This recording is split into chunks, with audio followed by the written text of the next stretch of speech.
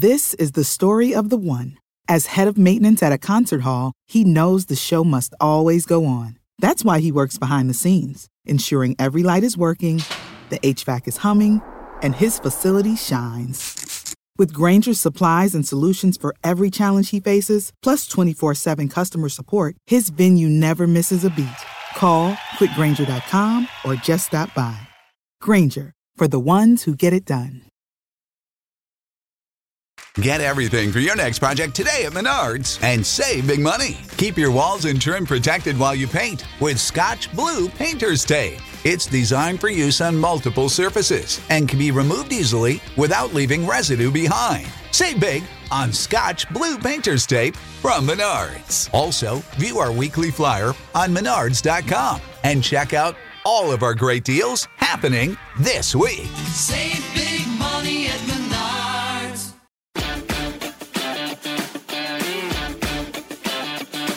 The only podcast you need for your business.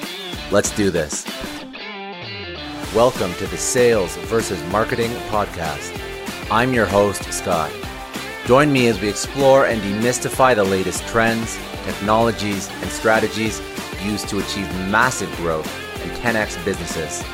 I'll be sitting down with sales, marketing, and business leaders to dissect what's worked for them, dispel myths, and deliver actionable insights that you can use to ensure repeatable, sustainable, and predictable revenue in your business. Thank you so much for joining us on the Sales versus Marketing Podcast. I'm your host, Scott Clary, and today I am super excited to be sitting down with Howard Lindzen, a fellow Canadian. He is a Canadian author, a financial analyst, technical analyst, and a super angel investor. So Lindzen manages a hedge fund. He's a managing partner of Social Leverage. He's a limited partner at Knightsbridge Capital Partners, co-founder of StockTwits, and has a tenured history in both investing at early seed stages, also managing, running, and exiting his own companies, and just being a general knowledge powerhouse for both financial and early stage venture-backed businesses, technology. He's done quite a bit in his career, and I'm really, really excited to speak with him. So, Howard, if you can, give us a little bit of a 360 of your origin story, where you've come from, and we can go into that a little bit, and then we'll speak about what you're doing now. Thanks for that intro. I was born in Toronto, school there, went to Western, probably partied a little too hard, ended up back in the day at Windsor, which, was kind of like prison for Torontonians. And, but had a great year there, ended up doing well, spending a lot of time in Michigan at basketball games, Fab Five era. And always wanted to move to Arizona, where I am today, with a 10-year stint in San Diego. So out of that background, you came from Western. What were you doing coming out of university? Was it anything that looked like what you're doing now? What was your actual background in that you wanted to go into coming out of school? Yeah, I think the biggest thing back then was, I grew up in a wealthy, semi-wealthy, I guess. Depends. It seemed wealthy. Jewish community, Forest Hill, and all my friends were lawyers, doctors. Back then, pre-internet, and Toronto wasn't like an entrepreneur. I don't think entrepreneur was like a cool thing. So you were supposed to be a professional, lawyer, doctor, accountant. And I just ran away from that, or sabotaged it, or whatever I did to, in a way, not be those three things. And my first job was in 1987, coming out of Western with not great grades and not want to go to law school or whatever, just working at a small brokerage in Yorkville. No training. And I was working in the back office, so taking orders. And back then there was no real computer system, so it was all by hand. So it's pretty interesting. And then few months into my job, the stock market crashed and I was basically out of work. So, so that was my brief stint, and that's what made me have to go back to school. There was no real mentorship, because you had to be a professional. So you had to just keep going to school or just get a job, and I didn't really have a network. So I think, back then it just took a lot longer for people to kind of accelerate themselves forward. Hence, we call our firm Social Leverage. We live in this era today, 30 years later, where, my 20-year-old nieces and nephews are so networked and have so much more knowledge. Like, we keep making fun of this younger generation, but like, oh my God, they're 10 times ahead of where I was at 20. Well, the access, like you said, the access to information, the ability to like have any choice in what you do at any time is just at the, you sign on to a computer and you can educate yourself for free now. You can go to, podcasts, Audibles, YouTube, and learn quite a bit about literally any job you'd ever want to do. If it doesn't require a professional designation to actually do it, it's very easy to ramp up. So, like, back when you're speaking about you had a stint in a brokerage in the back office, went back to school. What actually prompted you after school to? Well, actually, what did you do after school? What was your thing after university? Well, school was more school, right? Like, I was just kind of no one was pushing me, and I had a pretty charmed life. So went to Arizona State for my MBA, and a school called Thunderbird for a master's in international management. Now my whole goal was to live in the States, so I had to get sponsored, for a green card. And I ended up becoming a stockbroker again. Well, no, this time I'm actually a stockbroker. And back in 1991, so I became a stockbroker, and I was cold calling. And that was pre-internet, and you'd pick up the phone and try and get through to rich people and have to go through their secretaries. And it was a pretty miserable existence. But I love the stock market. So luckily for me, I just kind of got the bug. And, for the next 10, 15 years, and even through today, I continue to make mistakes. But I mean, the stock market, getting exposure, good or bad, to that career has kind of became my passion. And just getting a bug for something, you're obviously, you've, I guess, proven out your success at this point in your life. But how did you become successful you started off cold calling. I'm assuming you eventually moved to higher level positions, more responsibility, managing larger clients.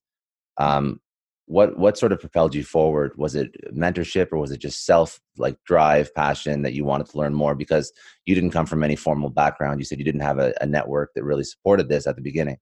So what sort of pushed you? I was getting my green card. I was the guy who hired me for my first real job as a broker, trained me, was a really smart guy, and he was like from Minnesota, moving to Arizona, and Pat Ryle, and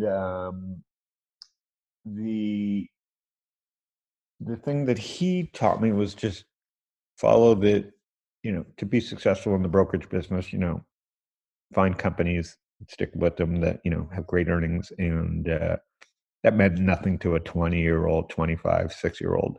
Yeah. So we were just trying to survive and get commissions. So the whole business was screwed up, still is. But he always gave me good advice. It was like, he would talk about Medtronic back in the early 90s, and probably should have just held on to that stock. So he was from Minnesota, where a lot of great companies were headquartered. But I mean, the real thing for me was, it was just a stepping stone, right? When you're calling all day and looking at the newspaper to find out who rich people are so that you could try and be their broker. In the end, it was inevitable. I found a company that I ended up, going to invest in and work for. So I really left the business after a couple of years to go work at a startup called The Grip, which kind of became the pet rock of the ad specialty business. So kind of my first angel investment / career move just before the internet started was as an un-internet a company as possible. It was a a latex. It was a stress ball company called The Grip. And we sold millions and millions of units on QVC, QVC was the internet before the internet, except the internet of QVC was just thousands of people answering phones with goofball products on TV. So I kind of stumbled into that through a cold call and my own instincts with a very small amount of money. And The Grip became kind of a legendary product of the early 90s. And that was like your kickoff into startup culture, entrepreneurism. It was the worst thing that could happen. I was extremely successful with my first company. It was kind of like, and we made every mistake. I don't think I made every mistake, but it wasn't my company. It was just, I was kind of the COO, even though I was because I was the MBA in the room. It was a local entrepreneur named Mark Scatterday, who I'm still friends with, and we're now he was in his 20s, now we're all in our 50s, but he had just invented this product, and we stumbled and bumbled and got the QVC account, and we just, from there made every mistake because we thought we were so smart. But the key takeaway from that very first business, and applies to why software is eating the world today, is that we had incredible margins. And when you have incredible margins, you can make incredible amount of mistakes. And at The Grip, even though we were, not an internet software company, we were a manufacturing company. We would make this product for 20 cents or 30 cents and sell it for $2, $3, $4 at even wholesale. And so we were making money before we shipped the product, and that can lead to all kinds of that doesn't happen in real life very often. So it was a huge success despite our own ineptness. And the lesson is, when you have high gross margins, you can make a lot of mistakes. So I really like gross margins matter. I mean, gross margins matter. Yeah. Well, no, of course, if you're 80, 90+% margin, even if you ship a few widgets, you're still doing quite well. So after that, then you've been massively successful at QVC, or at The Grip rather. Is that when you sort of started investing in other ventures? You started a hedge fund, and you were looking at like sort of spreading your wealth and looking to invest and that kind of thing. Is that roughly when you started doing that? Yeah, I mean, we argued all the time about what to do with the proceeds. I kind of now had money to be in the markets, and it was the boom in the 90s, healthcare boom and NASDAQ boom, semiconductor boom, and the internet boom. I mean, it was the first mania, and it was pre-mania. The internet hadn't even started. It was just software and technology and the beginnings of the internet and healthcare. It was just crazy. The 90s were crazy. And at least for making money. And the ultimate business was starting a hedge fund. Now I had money. Mark at The Grip had money, and I just went out and raised, I think, about 10 million, and said, I'm just going to trade for a living with other people's money, and started a hedge fund. But so the second you start, so a hedge fund, you were not actually investing in other companies yet. That wasn't. No, it was just public markets. It was Gotcha. just like that was the cool thing in the 90s. Was to, even though I had no experience in the markets really, it was just like, people trust me, I'll go, like what a venture capital fund is today. Because the markets were, you had mutual funds, and you could compete against mutual funds because they had high fees themselves. And how do you consciously take 10 million of other people's money when you're not sure what you're doing, and first of all have the nerves to do that, and then also still be successful? Because there's a lot of onus on you, a lot of responsibility placed on your shoulders. Yeah, I don't know if I was successful. I did it for 18 years. That's successful enough.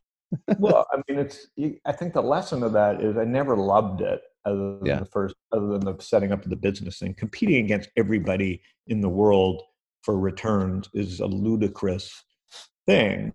And hence Vanguard exists, which says this, and the same thing will happen one day. We can talk about it at the very end. It's going to happen to venture capital one day, is it'll just get automated. Mm-hmm.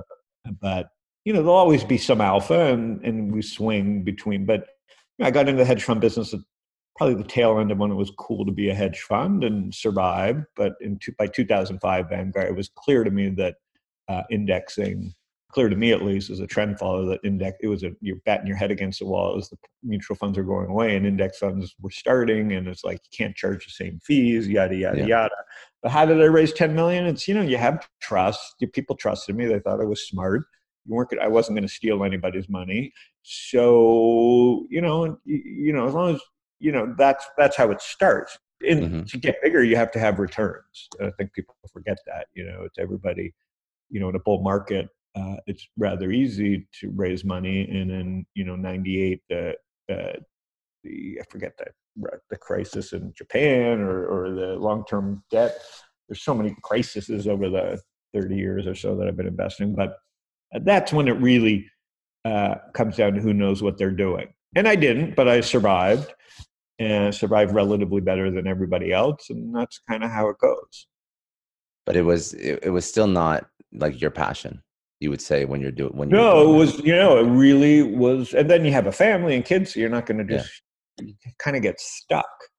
And again, without mentorship, I was just kind of surviving. And then in 2005, I started, getting into the idea of, because the markets were getting harder, I got into the idea of investing in startups again. And into my office walked the team from Golf Now, actually the father of the team from Golf Now. And I was a golfer and a passionate golfer, and Golf Now was a Phoenix company. And they pitched me Golf Now, and I invested right away. And that became a big company. I invested in LifeLock right after, which was a local Phoenix company. Now it was a multi-billion-dollar exit. So I kind of got lucky in a way. Two great companies were local Phoenix companies, and I saw them early and had the instinct to invest. And slowly I just became more interested again in doing private investing versus the public markets, which lucky was a good timing to go into the private market and venture capital. Back then, startups were valued at under $1 million. So it was a good time to be doing software media investing. So a lot of it is timing, and then mentorship, right? At that time, 2005, Twitter hadn't started, but the blogging, everybody was blogging. And guys, some of the best venture capitalists in the world, I didn't know who they were at the time, but they were showing up in search results as I searched for Term Machine and other things. And luckily for me, they were the best in the world at what they do. And that was the initial kind of aha moment around internet.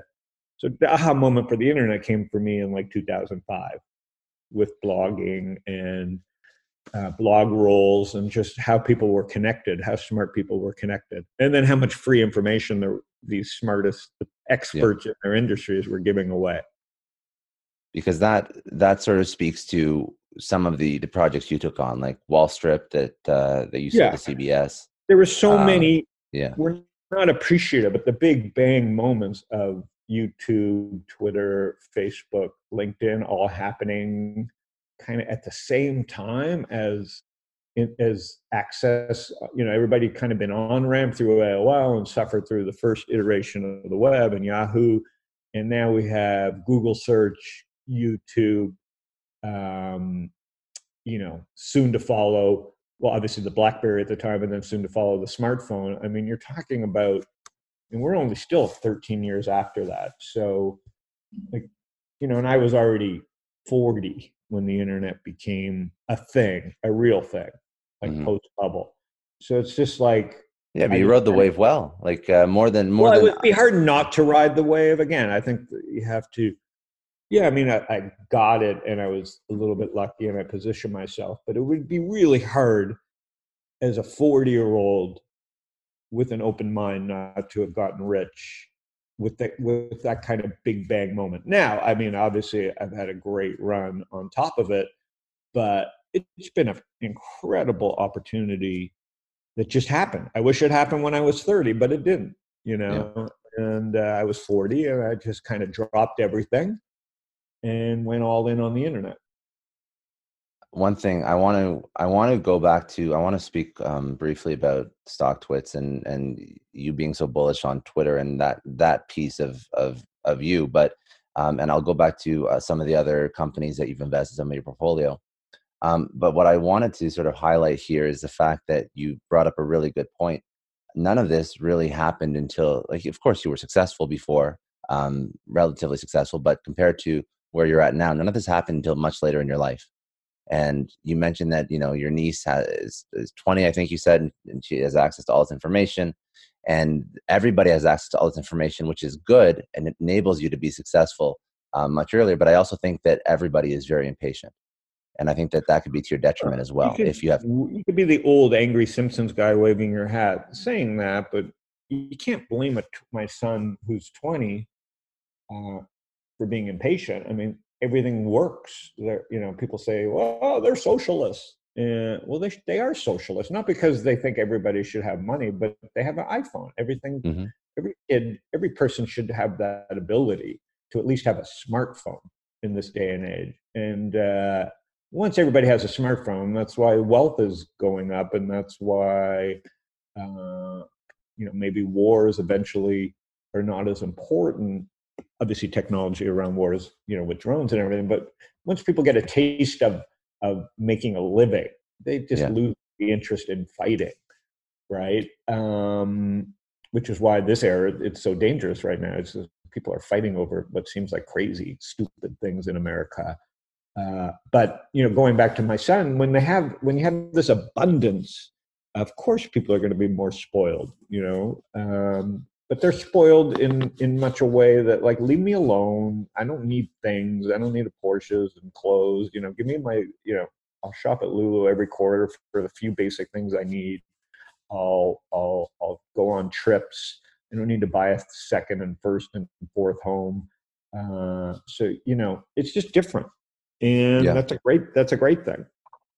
And same with media, right? We started with YouTube videos and cat videos, and now there's endless podcasts.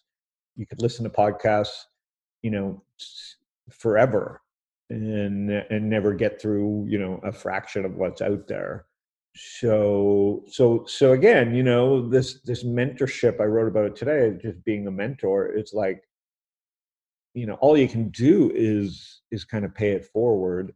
And with my kids and with my nieces and nephews, they're kind of spoiled, but they're just, you can't blame them when they grew up with all this abundance of product and knowledge and entertainment and, Uber and Netflix, Snapchat, and now the AirPods. I think that'll be the next revolution. It's truly one of the greatest products of all time. So we just when you think it can't be topped, it gets topped, because audio is the new screen. Do you think that having all that access, though, because there's nothing wrong, like you mentioned, you don't want to be the old man waving the hat, angry at all the kids. That's not the vibe that you really want to have. But do you think that it hurts their career expectations or their financial expectations from when they have access to all this information? Do you understand what I'm saying? Yeah, but it's the natural order of things. The corporations have got too much power and they deserve to die. So the fact that, we hate the corporations, they're wrecking America at many levels, right? They're buying politics. And the only way that, so maybe it's a good thing the kids want to hop jobs every 3 years and say, fuck you to the corporations, because those corporations, it's all about getting the talent. And if you don't have the talent, you die. And so it raises the bar. Well, I'm saying it's its own way of destruction. It seems like just when it seems like social network are intolerable, TikTok comes along and kids don't care about the same things they cared about just a year ago, right? They're just leaning back and laughing and sharing videos and creating videos, and they don't care how many followers they have, and it doesn't really mean anything. Versus, Facebook became all about your parents and yelling about politics. So just when it looked over, TikTok comes along, and then just when when it looked like Apple was rolling over, they came up with the AirPods.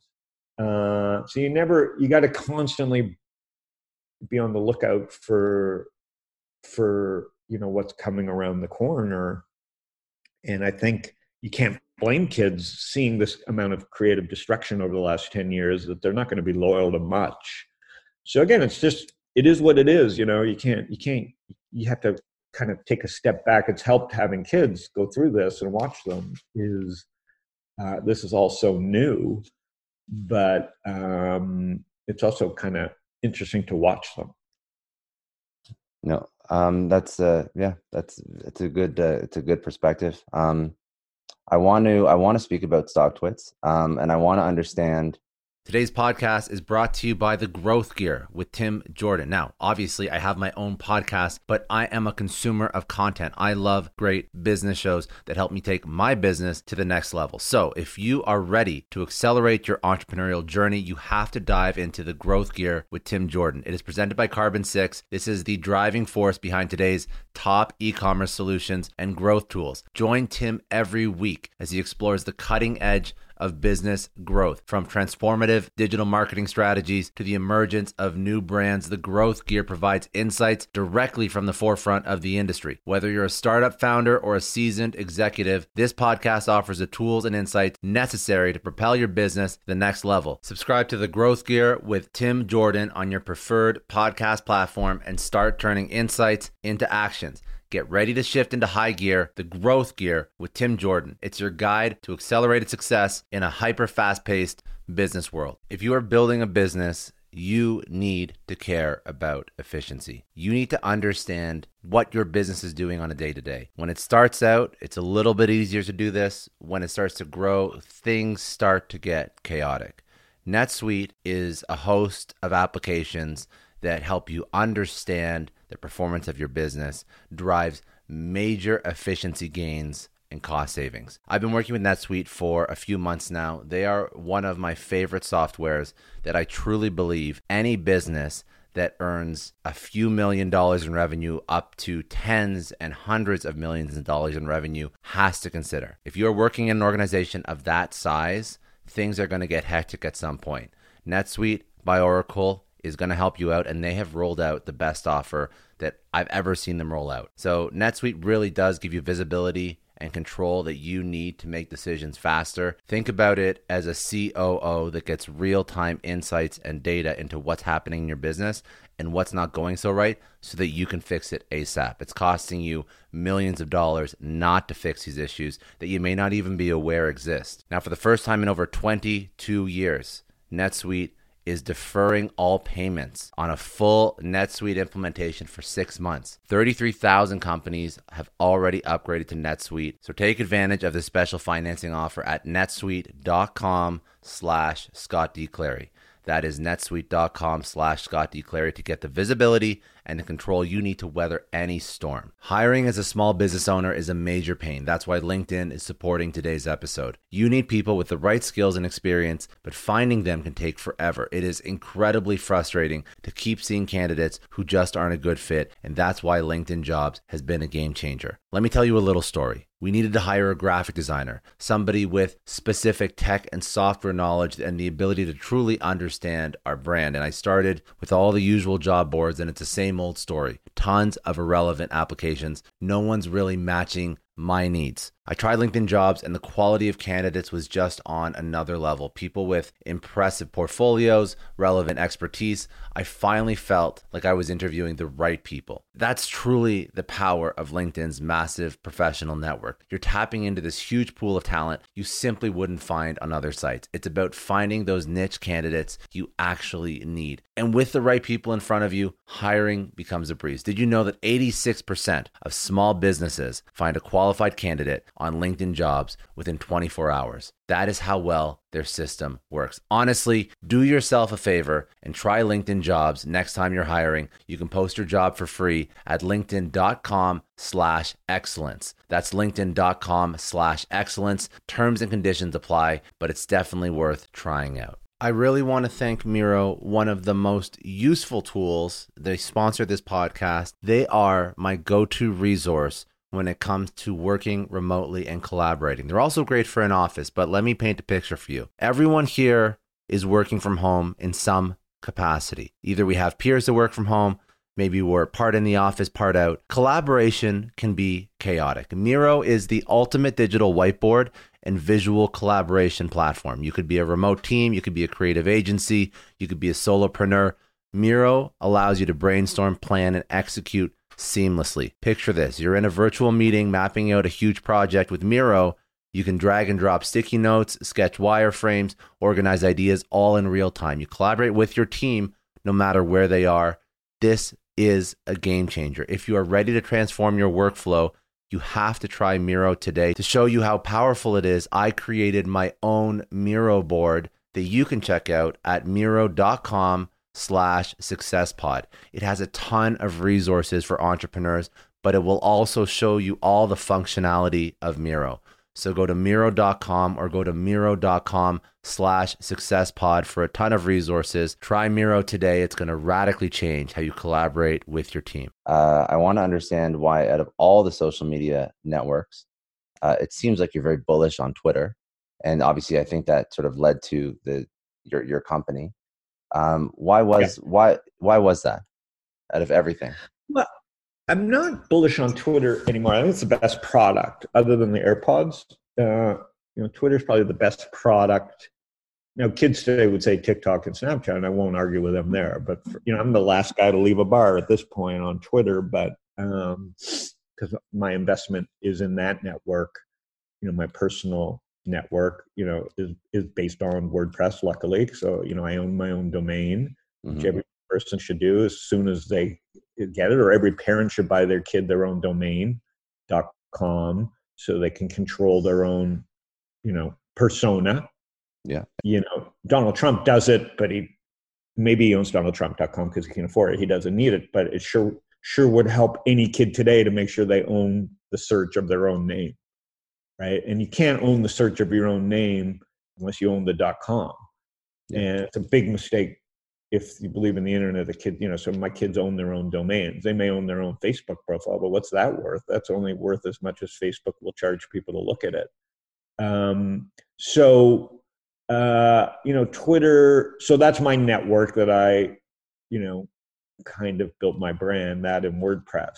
So I think when I saw Twitter, I was like, oh my God, this is stupid. It took me like 50 times before calling it stupid, 50 times before I had an aha moment and said, well, this is going to be great for financial information. One day the president will be tweeting about the stock market. That's what I kind of wrote in 2007 when I had my aha moment. And then I went all in on, there's going to be another Bloomberg and it'll be free and it'll be, all these smart people on Twitter talking about stocks and markets and, set me down this path of stock twits and all my investing in Robinhood and eToro and kind of what I'm doing today. I had this big vision that, CNBC would be on YouTube. So I started Wall Strip and we sold that to CBS. I had this big vision that Twitter would be the next Bloomberg. So I started Stock Twits, and I had this big vision that, there'd be another E-Trade, and that turned out to be eToro and Robinhood, which I was a seed investor in. So kind of just everything that I experienced as a 20-year-old in the stock market and, the internet boom, I just kind of projected onto the social boom and kind of got it right. So is that when you look at your portfolio companies now, I think if you look on your website, there's over 125. So there's much more than just like the ones that are focused on financial markets. So was that sort of the path you took? You started with something in financial markets, eToro, the Robinhood, obviously your own company, and then you sort of branched out from there? Yeah, I mean, the first one, obviously the Grip, which, was pre-internet, but it was consumer. I'm really fascinated by consumer products. So like today, Manscaped is like my favorite company ever. And it has nothing to do with tech other than it is a website and is, a great marketing company. And I think that's more the future, is like tech kind of bleeds into the background, like your AirPods. And now you got to come up with creative marketing and not just the product anymore. You got to be able to market it. In an era where Facebook ads and Google ads are expensive, meaning they figured out how to charge you to pay for the customer. Now you have to go back to the basic, blocking and tackling of building a real business. But I digress. Meaning, the golf. I love golf. Yeah. I believed, I'd seen some of the internet 1.0 companies build huge companies around inventory management. And Golf Now walked into my room, and they were helping golf courses do better yield management. So the best businesses in the world are logistics and yield management. Period. End of story. If you look, because the scale and the margins, and it's endless scale and endless margins if you can match buyers and sellers. Whether it's NASDAQ or CME or eBay, you know what I mean? The best businesses. So Golf Now just happened to be all that for golf. But there's just not that many opportunities to do that. And they generally need lots of capital, and I don't have lots of capital. But Golf Now was a perfect, idea at the right time. LifeLock was more about a pure marketing company. Obviously they had a product, and they sold identity theft insurance. So it was like kind of a perfect marketing company with a great, Todd Davis, a great CEO, and a great simple business idea. And it was in my backyard, and I did it. They're not fintech companies per se, but once I started dabbling myself as an entrepreneur, I was definitely going to be in fintech, and that's where I came up with Wallstrip, which was basically, let's just build, CNBC, which I hated. Let's just put that on YouTube and see what happens. And 6 months later, CBS acquired us, and then with StockTwits and Twitter, same thing, and with eToro and Robinhood, same thing. And today, the future for me is more about, I built up all this trust. Let's go attack the wealth management industry, which is, my next probably 10 years, 20 years.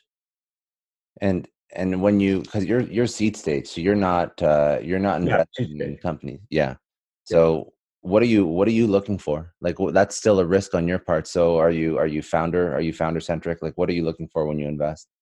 Yeah, I'd say it's founder centric. I don't think I'm smart enough. I don't have the tech skills to be platform or geek centric. I'm founder centric. Domain experience. A lot of it is serendipitous, but I have my own. People find me through my blog and through. No one's going to pitch me a biotech deal, because if they do, they'd be dumb. What added value am I? I mean, people do, but I don't have. It makes it easy not to respond. So by putting myself out there, I'm curating. It's like dating. It's no different than would be before the internet when you're dating. If you put on cologne and you go to a bar, you're going to attract something. Yeah. So by writing every day and telling people what interests me, then other people with those same interests in me pitch me things. And that's generally how you found like the companies you're working with now. Well, that's my edge, right? I'm not constantly having to be on a plane, showing up at these events, looking for the hot, sweaty new company and paying market prices. I'm telling people what I'm looking for and showing people what I'm an expert in, and then the other experts in the field look to me. So it's kind of like you fake it till you make it, because you're passionate about a subject, and then all of a sudden, after 20 years, you're an expert. One thing that I really liked that sort of stood out for me, it's a tagline on your website, investing for profit and joy. So I know a lot of people invest for profit. What does that mean to you? Or what should you take away? It means, and with StockTwits too, is like there's no quick way. Like I just went through 20 years of how I became an expert overnight. There's no quick way to do it. I think with StockTwits, Twitter, whatever it is that the apps that we're using, you can maybe increase, certain industries you can become a success overnight, truly. I mean, that's, it's unfair, but it happens. It's just not normal. But there's no such thing as an overnight success, but these products speed everything up. So that's the fun part. If I was 30 and depressed, what a horrible waste of time that would be, sadly. Right. But, because this is the greatest time, luckily, in America to be alive, no matter almost what your zip code is. But, you have to kind of find mentors, be a mentor, and really stick to your passion, right? And it's happening earlier and earlier for kids, which is great. I kind of wandered in the desert until I was 40, and so so for me, it's founder. and their domain experience and trying to trick them and convince them that it's, being a founder is not that fun. Like most of the time I'm trying to talk people out of their business. And that's, because I know with StockTwits, it's been a grind 12 years. With Wallstrip, it was a miracle. StockTwits is a better idea than Wallstrip. And, you make more money off Wallstrip than they do it. So there's no predicting this. So with founders, I'm trying to explain to them the good, the bad, the ugly. Everybody's so excited. They got their idea and they're so passionate and they understand the hole in the market that they got to penetrate. But I'm generally probing and saying, are you sure you want to do this for 12 years? Look where I am. And so you're trying to see if these people are really up for 10 to 12 years. Yeah, because if not, that's what it takes. That's what it takes. Even if your company is great, Robinhood's 7 years already. Sounds like an overnight success, but for the founders, it's probably a grind at this point. No, they're wealthy, but I'm saying, eToro's 10 years, it's rarely that at 3 years you're going to be successful. And I don't think the amount of energy invested, or the amount of energy required, is really apparent to people that are first-time founders or CEOs. I think they have it, like you said, they have an idea and they have no idea how many hours invested, how much energy it'll take, the stress that it will probably cause, regardless of whether or not it's successful. So I think that as you do a lot of these deals, I think that's probably the best way to approach it. Just because if not, you're going to, regardless of whether or not the company's successful, you really want people to align with you who are happy that they've aligned with you. Like you want that value to come from both sides, right? So you have to align. And so the difference of investing today as a seed versus past is before 10 years ago, I didn't necessarily need to meet the CEO, right? It was just such a Cambrian explosion moment of, and this is where people are going to make massive mistakes right now is, forgetting Uber, because that was 2009, 2010, but 2005, 6, 7, 8, no matter what you touched, if they were connected to YouTube, LinkedIn, Twitter, Facebook, you were going to get rich. Because the arbitrage of getting a customer versus the value of a customer was just so in line with being a founder or an investor. Today, everybody's smarter and prices are more, elevated and the markets are more efficient for all this social and media and messaging. That's much harder. But so I caught this Cambrian wave where you could write a $25K check, hearing a pitch over an email and make money. I don't think people are going to be as lucky today. So, luckily for us, we're a bigger fund. We don't write checks on the whim. We spend a lot of time. They say if you have a great idea, get drunk and see if that idea is as good tomorrow. And I think the same thing with investing in startups. You got to spend a lot of time with the founders before you write the check. And we're just upfront now. We're not writing 100K drunken checks. It's like, here's how we work. Here's what we do. We move pretty fast relative to the other nitwits in our industry or geniuses. And so we're very upfront about how we do things in our process, but we're all for quick no's and quick yeses, but they're within reason. I want to pivot a little bit because a lot of people that listen to this podcast are in a career. So the venture capital, or the seed funding bit, I think it definitely is interesting. I love speaking to people who have invested. But what I do want to talk about is one of the points on your website. Everyone should be an investor, and I think that's very very applicable to people that are within organizations that are looking to set themselves up for their future and to be comfortable, even if they don't want to start a business. They still need to dabble to some extent in financial markets, and obviously some of the portfolio companies that you've invested in and that you've worked with sort of help them do that. But why should everyone be an investor? Because they can. Because every parent, it's now every parent's duty to do that. So it's not every kid should be an investor. It's shame on parents, because the schools aren't going to do it. It's shame on parents for not this. The on-ramp is everywhere, whether it's Robinhood or Stash or Wealthfront, or everybody can have an account, at least when they're 18. Every parent should open an account for a kid that's 12 to 15 and buy them one share. You can buy a share for nothing, for no commission. So everybody can buy put $50 now on Amazon or $20 on Nike or $5 on Lulu, whatever your favorite companies are, and see how the markets work.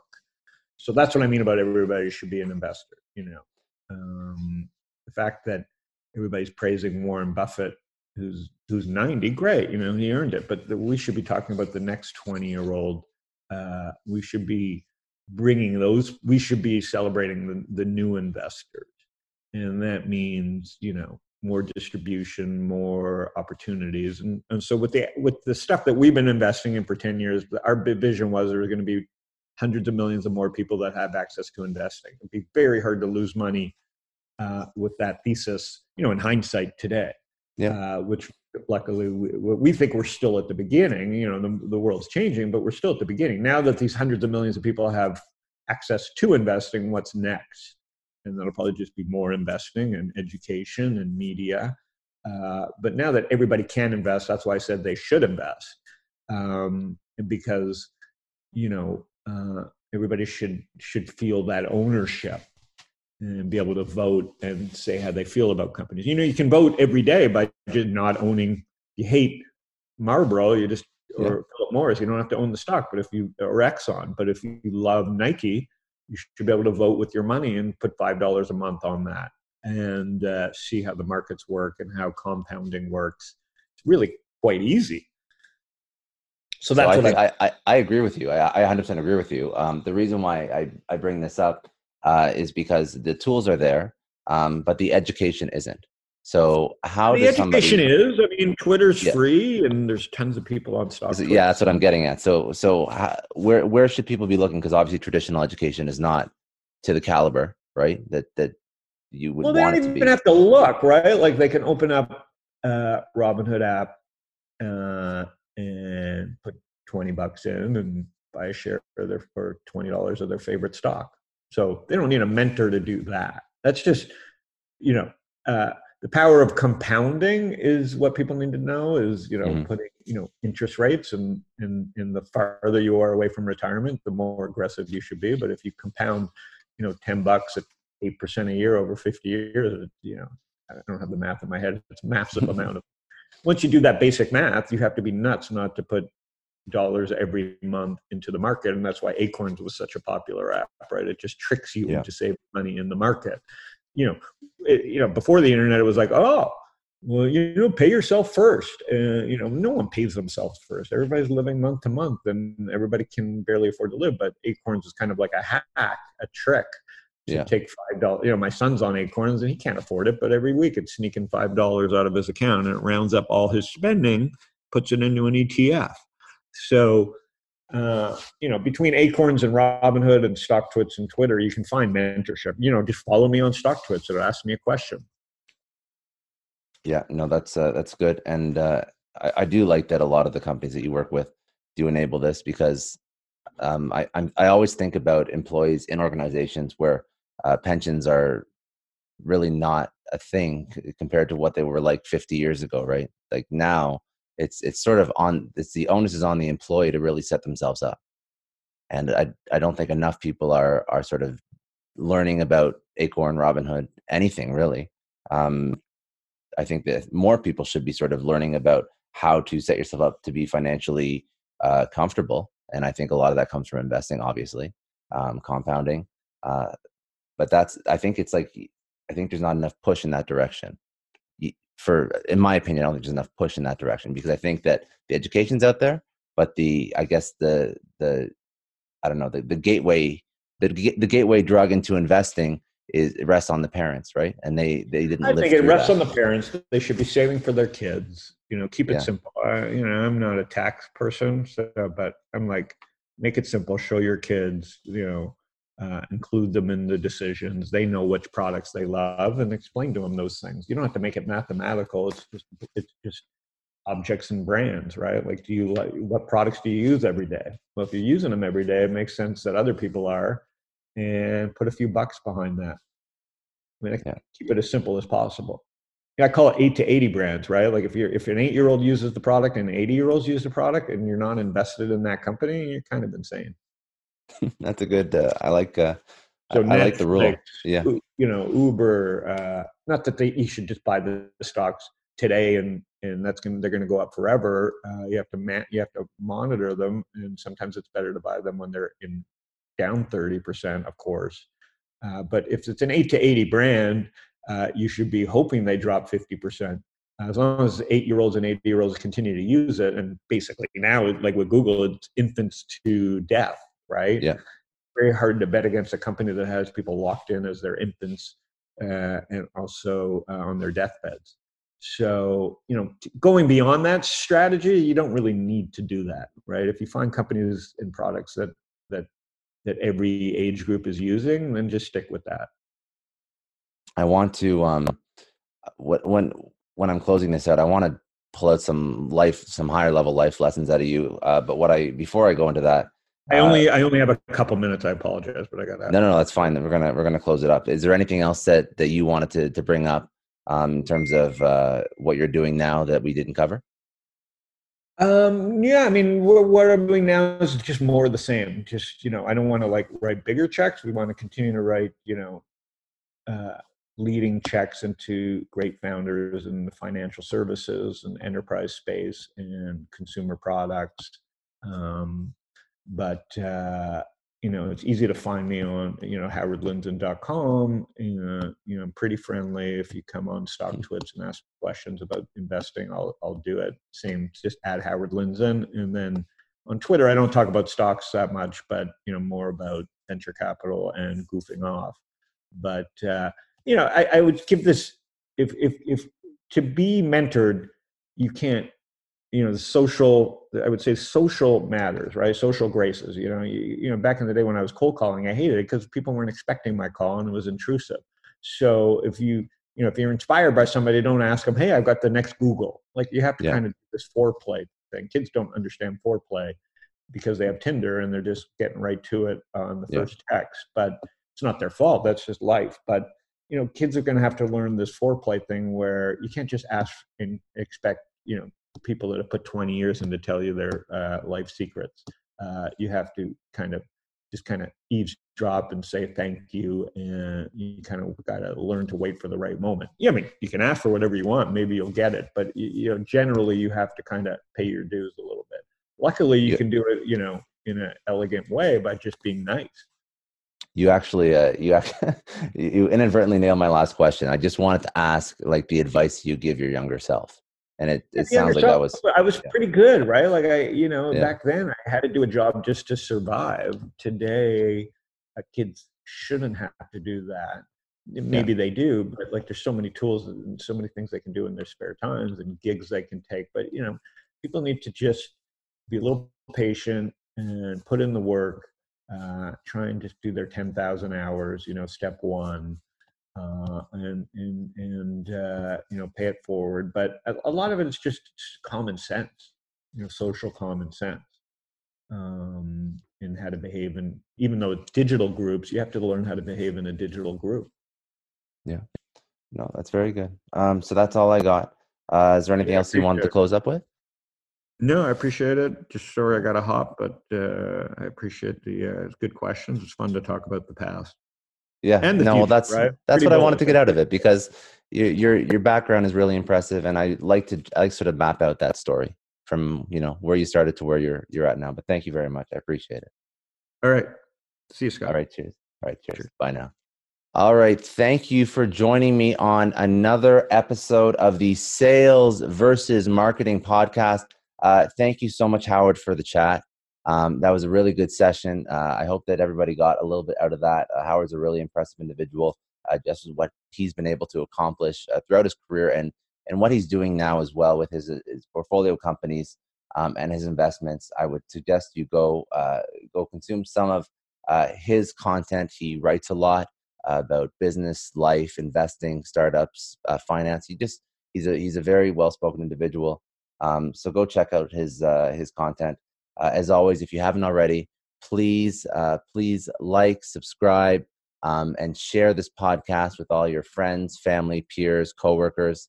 If you haven't already, you can subscribe to this podcast wherever podcasts are found, including Spotify, iTunes, Acast, Google, Overcast. That's literally on any podcast outlet. So go check it out. And as always, have a great week. Have a productive week, and we will speak again soon. Bye now.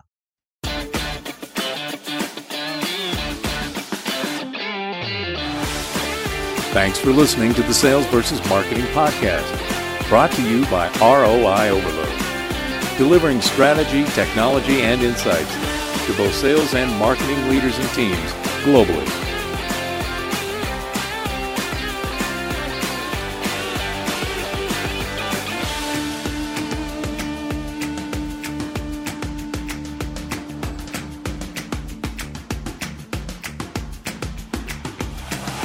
Today's podcast is brought to you by The Growth Gear with Tim Jordan. Now, obviously, I have my own podcast, but I am a consumer of content. I love great business shows that help me take my business to the next level. So if you are ready to accelerate your entrepreneurial journey, you have to dive into The Growth Gear with Tim Jordan. It is presented by Carbon6. This is the driving force behind today's top e-commerce solutions and growth tools. Join Tim every week as he explores the cutting edge of business growth. From transformative digital marketing strategies to the emergence of new brands, The Growth Gear provides insights directly from the forefront of the industry. Whether you're a startup founder or a seasoned executive, this podcast offers the tools and insights necessary to propel your business to the next level. Subscribe to The Growth Gear with Tim Jordan on your preferred podcast platform and start turning insights into actions. Get ready to shift into high gear, The Growth Gear with Tim Jordan. It's your guide to accelerated success in a hyper fast-paced business world. If you are building a business,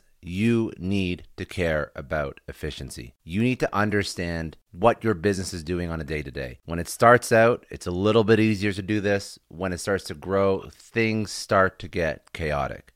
NetSuite is a host of applications that help you understand the performance of your business, drives major efficiency gains and cost savings. I've been working with NetSuite for a few months now. They are one of my favorite softwares that I truly believe any business that earns a few $1,000,000 in revenue up to tens and hundreds of millions of dollars in revenue has to consider. If you're working in an organization of that size, things are going to get hectic at some point. NetSuite by Oracle is going to help you out, and they have rolled out the best offer that I've ever seen them roll out. So NetSuite really does give you visibility and control that you need to make decisions faster. Think about it as a COO that gets real-time insights and data into what's happening in your business and what's not going so right so that you can fix it ASAP. It's costing you millions of dollars not to fix these issues that you may not even be aware exist. Now, for the first time in over 22 years, NetSuite is deferring all payments on a full NetSuite implementation for 6 months. 33,000 companies have already upgraded to NetSuite. So take advantage of this special financing offer at netsuite.com/Scott D. Clary. That is netsuite.com/Scott D. Clary to get the visibility and the control you need to weather any storm. Hiring as a small business owner is a major pain. That's why LinkedIn is supporting today's episode. You need people with the right skills and experience, but finding them can take forever. It is incredibly frustrating to keep seeing candidates who just aren't a good fit, and that's why LinkedIn Jobs has been a game changer. Let me tell you a little story. We needed to hire a graphic designer, somebody with specific tech and software knowledge and the ability to truly understand our brand. And I started with all the usual job boards, and it's the same old story. Tons of irrelevant applications. No one's really matching my needs. I tried LinkedIn Jobs, and the quality of candidates was just on another level. People with impressive portfolios, relevant expertise. I finally felt like I was interviewing the right people. That's truly the power of LinkedIn's massive professional network. You're tapping into this huge pool of talent you simply wouldn't find on other sites. It's about finding those niche candidates you actually need. And with the right people in front of you, hiring becomes a breeze. Did you know that 86% of small businesses find a qualified candidate on LinkedIn Jobs within 24 hours? That is how well their system works. Honestly, do yourself a favor and try LinkedIn Jobs next time you're hiring. You can post your job for free at linkedin.com/excellence. That's linkedin.com/excellence. Terms and conditions apply, but it's definitely worth trying out. This is the story of the one. As head of maintenance at a concert hall, he knows the show must always go on. That's why he works behind the scenes, ensuring every light is working, the HVAC is humming, and his facility shines. With Grainger's supplies and solutions for every challenge he faces, plus 24/7 customer support, his venue never misses a beat. Call quickgrainger.com or just stop by. Grainger, for the ones who get it done.